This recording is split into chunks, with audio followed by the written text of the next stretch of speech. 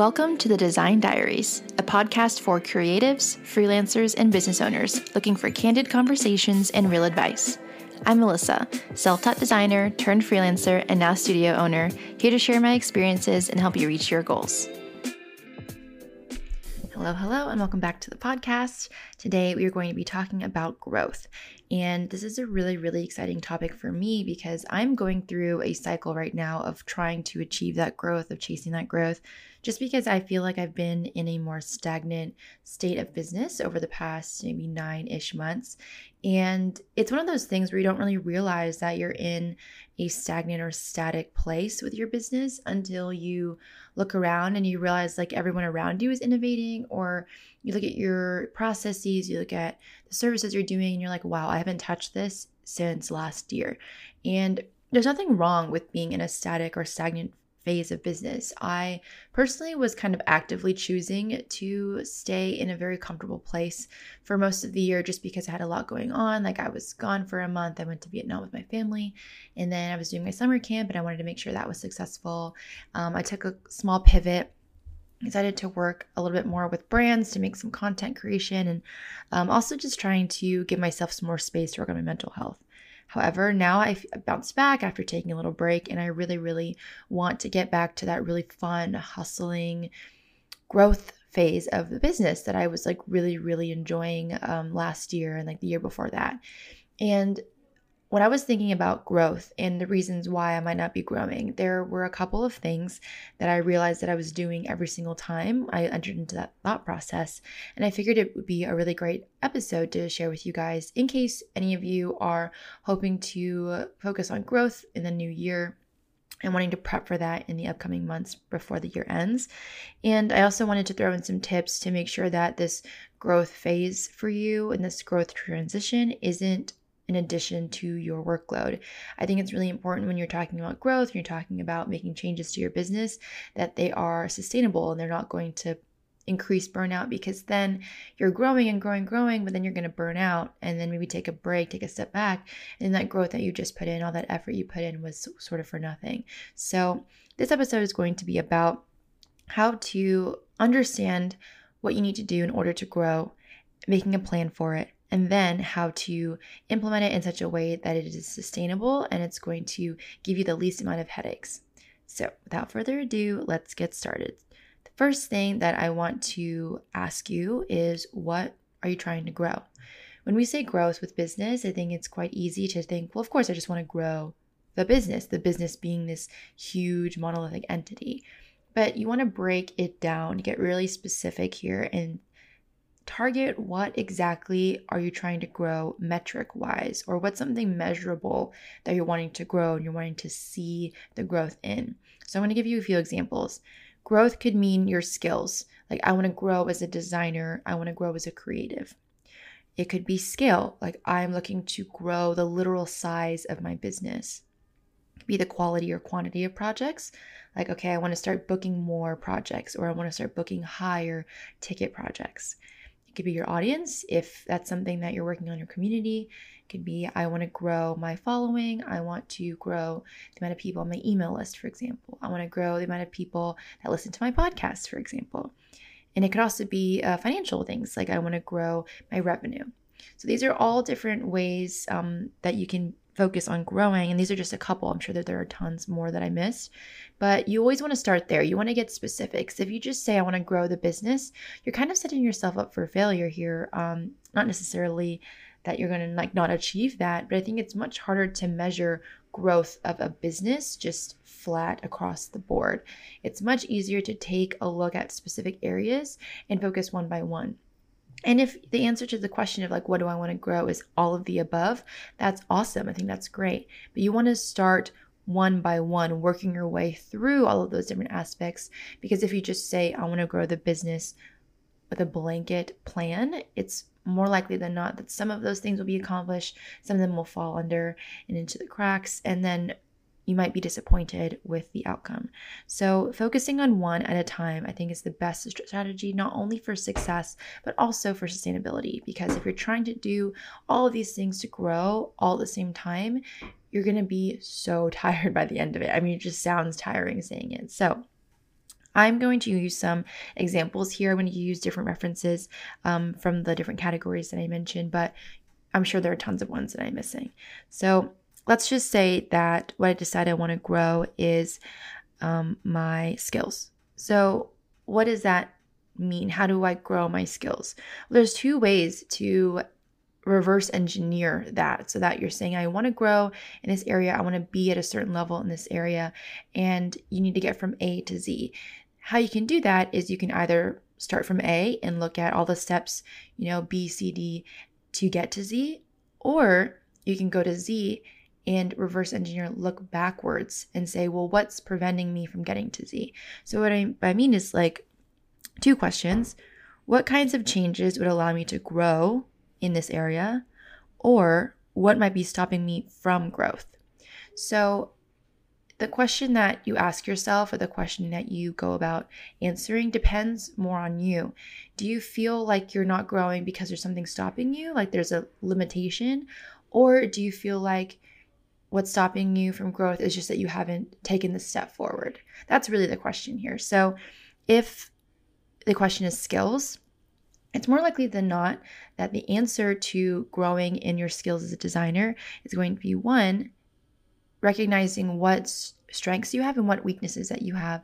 And whatever weaknesses that you have, if it's like a certain type of design, if it's an area of design, if it's a software, then going and seeking out something that will allow you to learn that or to bridge that gap.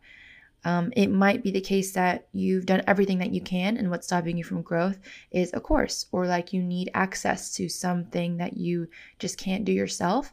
And that would be a reverse engineering situation where you're like, okay, I've gone as far as I can. The only thing stopping me from getting to Z is this one thing. And it should be a goal of yours to now go and get that thing. So not to get too like in the weeds here with like one specific anecdote, but I think it's really simple if you just sit down and you just think about it in these terms. Like, I want to be here. Why am I not there? And if I don't even know like all the steps, what is like the next step that I can do? So starting small, starting in linear terms is going to help you a lot with feeling overwhelmed and it feeling like a daunting task. So I'll just use an example for me. I kind of felt that my services and types of projects that I was doing felt very, very stagnant. I felt like I wasn't really growing as much as a designer, growing as much as like a businesswoman as I have maybe in past years. I just wasn't innovating with like my services as much. I used to like change up my content strategy, my marketing strategies. I used to change up my pricing and my packages and processes like every 6 months back when I was first starting. But I realized I haven't really touched any of those in like a year and a half. And so the main thing that I've been focusing on lately in terms of growth is quality of projects and quantity of projects. So I want to start booking more projects again, and then I want the quality of them to be higher. So I want to have a more satisfying end product and better experience for my clients. So that's my area of growth. So my question for myself was, what kind of change would allow me to create better quality projects? And I was like, well, that's like a really daunting question because it could be a million things. So then I flipped it and I asked myself, well, what kinds of things are preventing or hindering the quality of my projects right now?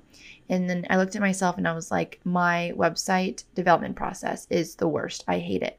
I think it's like so cumbersome. I always find that there's lots of bugs and lots of delays. And I think that is the main pain point for me that is preventing the quality of like experience for my clients and the quality of the actual product. So I was like, let me then make a change to the way that I do websites. So that leads me to my next point, which is how to make it sustainable. So my recommendation is any changes that you make for your growth strategy, it should be a structural change rather than an additional change. So what I mean by that is I think it's better to take something that exists in your business and change how you do it. So that way your workload is essentially the same. I think it could be a really big mistake to see a growth strategy as something that you add to your plate. I think that's a super easy way to be burnt out, super easy way for you to quit it or to do it inconsistently, and then you're ultimately not going to see results if you're doing it inconsistently, and you're not going to have a good experiment that way. So structural change rather than additional change. It's about replacing or improving what you're already doing rather than just doing more. So to tie this third point into my example with myself, when I was thinking about quality of my projects, how could I make a structural change? Well, I'm just going to literally change the packages in the process of how I do websites. So right now I'm doing custom websites, and what that requires is just a lot of back and forth with a developer, sourcing a developer that can do the types of custom work that is done. And I just don't know that custom websites are like super necessary for my clients. And so I decided to make the change and to start pushing my semi-custom websites. I came up with a brand new package. I talked to a bunch of developers about how doing a semi-custom service might work. And within a month, I had a plan to switch the way I do websites over to semi-custom. And then I updated all of my ClickUp processes and updated my pricing guide to reflect these changes. And now I'm booking beta projects to test out the semi-custom service that I just created. And I'll hopefully be launching it in the new year. So that's an example of one way that I wanted to improve the quality of my websites. For quantity of projects, I was thinking a lot about my audience and thinking a lot about my marketing. Like, why haven't I really been booking as many? And I think it's because I've been just relying on my existing audience for a long time to bring in work. But that doesn't really make a lot of sense, because if I'm just keeping my consistent same audience, it can kind of be assumed that anybody who has wanted to work with me in my existing audience has already worked with me, and they already know about me. And so I need to be reaching new people, new eyes, in order to be reaching new clients. And so that means I wanted to make a different type of marketing strategy that I've been doing in the past. So just to go back to the 3 questions, number 1, like, what isn't growing? So what isn't growing is the quantity of projects. So my quantity of leads and clients.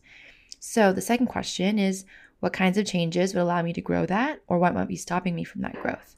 So the answer for me was, the changes need to be reach. Like, how am I reaching people? And it can't just be talking to the same people and over.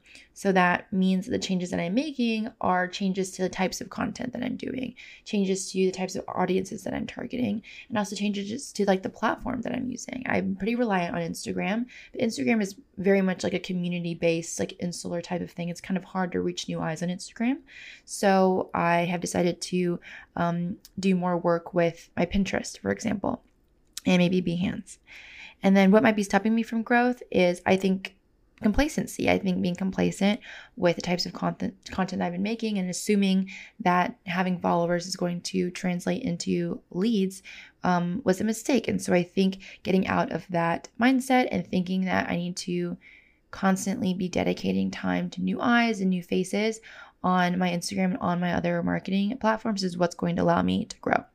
And the third question is, how can I make it structural rather than just an additional thing on my plate? So what I'm doing now is, when I'm thinking about content, rather than just coming up with ideas for content and then just doing them as I go, which is what I did before, I am actually looking at my content calendar, and I am scheduling and I am planning out the types of content that I'm doing.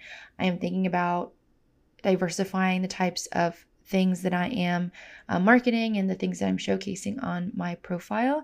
And how I'm making it structural rather than just adding onto my plate is, I am removing a lot of the previous ways that I did my content, which was scrolling on TikTok for hours trying to find trending sounds, or like going on Reels for hours trying to find trending sounds or to find trends that I could potentially do. Or spending tons of time making like carousels or making these really cool design posts that were like unique every single time. They were just a huge time suck, and I don't think that they were any more effective for me than branded posts that just use my studio branding over and over. So I'm making the structural change to shy away from like making like innovative, completely unique designs every single time I want to make a post. And I'm going back to using like branded templates for my studio. And then using that extra time that I've gained back from no longer doing that excessive design stuff to then pour into more intentional like content strategy rather than like the design aspect of it. So this is just an example of how I've been able to take these kind of 3 steps for growth and implement it into my own business. And I can already feel the changes. Like ever since I've been doing these things, I already feel so much better about my projects. I'm already getting more leads. And it's been really, really exciting to see that only after like a month or so of inputting these strategies, are they paying off? So I'm going to try and keep maintaining all of these strategies up into the new year, hopefully all the way into the spring until I do summer camp to see really exactly how well they've been turning out. But just after a month, I feel pretty confident that these are the right moves to make. So one last time, I know I've been repeating myself, I'm going to just recap the 3 major things that we covered. 1, anytime you start your growth journey, you want to ask, what do I want to grow? Keep it specific, keep it actionable. And if your preferences for growth are large, just start on one end and work your way to the other rather than doing all of it at once. Second thing is whatever the focused growth area is, ask yourself 2 questions. What kind of changes would allow me to grow? And 2, what might be stopping me from growth? So asking yourself either of these questions will help to make sure that you're not stuck, that you don't feel overwhelmed. Because the first question of what kind of change would allow me to make that grow feels very large and very vast and hard to tackle. So that second question is there for you. Like, what is stopping me right now from moving forward? The third thing, whatever you decide to do to like reverse engineer that growth, you want to make sure that it's a change or an improvement to what you're already doing, not an addition to your plate. So thinking about, okay, if I'm going to be doing this, which takes extra effort, what can I now remove from my plate that will no longer serve me or that is being replaced by this new strategy? So those are the 3 things that I recommend for approaching growth and making it sustainable and helping you reach a place in your business that you're happy with without making you unhappy and stressed out in the process. So I hope this was helpful. If you have any questions, if you want to talk through any growth areas, if you want to shoot anything by me, I love when we have conversations on Instagram. So please feel free to message me either on the podcast Instagram or my Instagram, which is at the Design Diaries Podcast or at ATNN Design. I would also love if you submitted any like Q&A or anything to the podcast here on Spotify or on Anchor. And yeah, that is it. I hope this was helpful and I will see you guys in the next one. Bye. Thanks for listening to the Design Diaries. We'll catch you on the next episode.